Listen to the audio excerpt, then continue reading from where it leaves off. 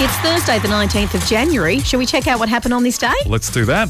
Happy birthday to Tippi Hedren. Now, she's the US actress and mother of Melanie Griffith. And today, Tippi is 93. Richard Lester, the US producer and director, gave us loads of incredible movies, including Superman 2 and 3 from the 80s. He turns 91 today. Superman 3 was actually a bit of a dud, but anyway. Number 2 was pretty good. Johnny O'Keefe, the Australian singer and legend. We lost him back in 1978, but Johnny was born on this day in 1935. We lost him in 2014, but Phil Everly, one half of the Everly Brothers, was born today in 1939.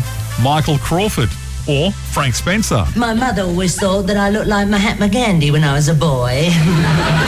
The English singer and comic actor. Today, he's 81. Janis Joplin, the American singer who gave us so many incredible musical moments. She passed away in 1970 but was born in Texas today in 1943. Australian cook, food author and restaurateur, and everyone loves her. Her name is Maggie Beer. And today, Maggie, 78. Dolly Parton, yes, the quintessential American sweetheart and country singer, today is 77. No longer with us, but born on this day was English singer Robert Palmer. Martha Davis, the US vocalist for the Motels, is 72, and what a voice. US actress, best known for playing Peg Bundy in Married with Children, Katie Segal. Today, she's 68. And Swedish tennis player Stefan Edberg is 57. Y-fronts, or Breeze, went on sale for the first time in Chicago on this day in 1935, and 30,000 pairs were sold within 3 months. People really wanted those Y-fronts.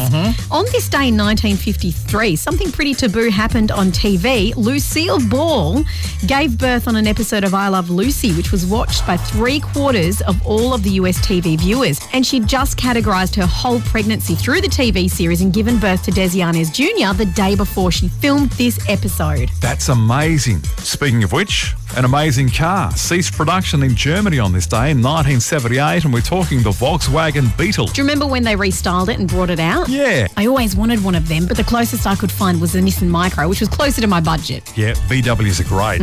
I've got one. I know, not a Beetle though. No. Former Australian Test cricketer David Hookes passed away today at the age of 48 in 2004. And finally, Vegemite once again became Australian-owned after Bega Cheese agreed to buy the spread and other well-known brands for a fair sum, $460 million. I think that's a good investment. And that transaction happened on this day in 2017. Happy little Vegemites. Just a few of the things that happened on this day for the 19th of January.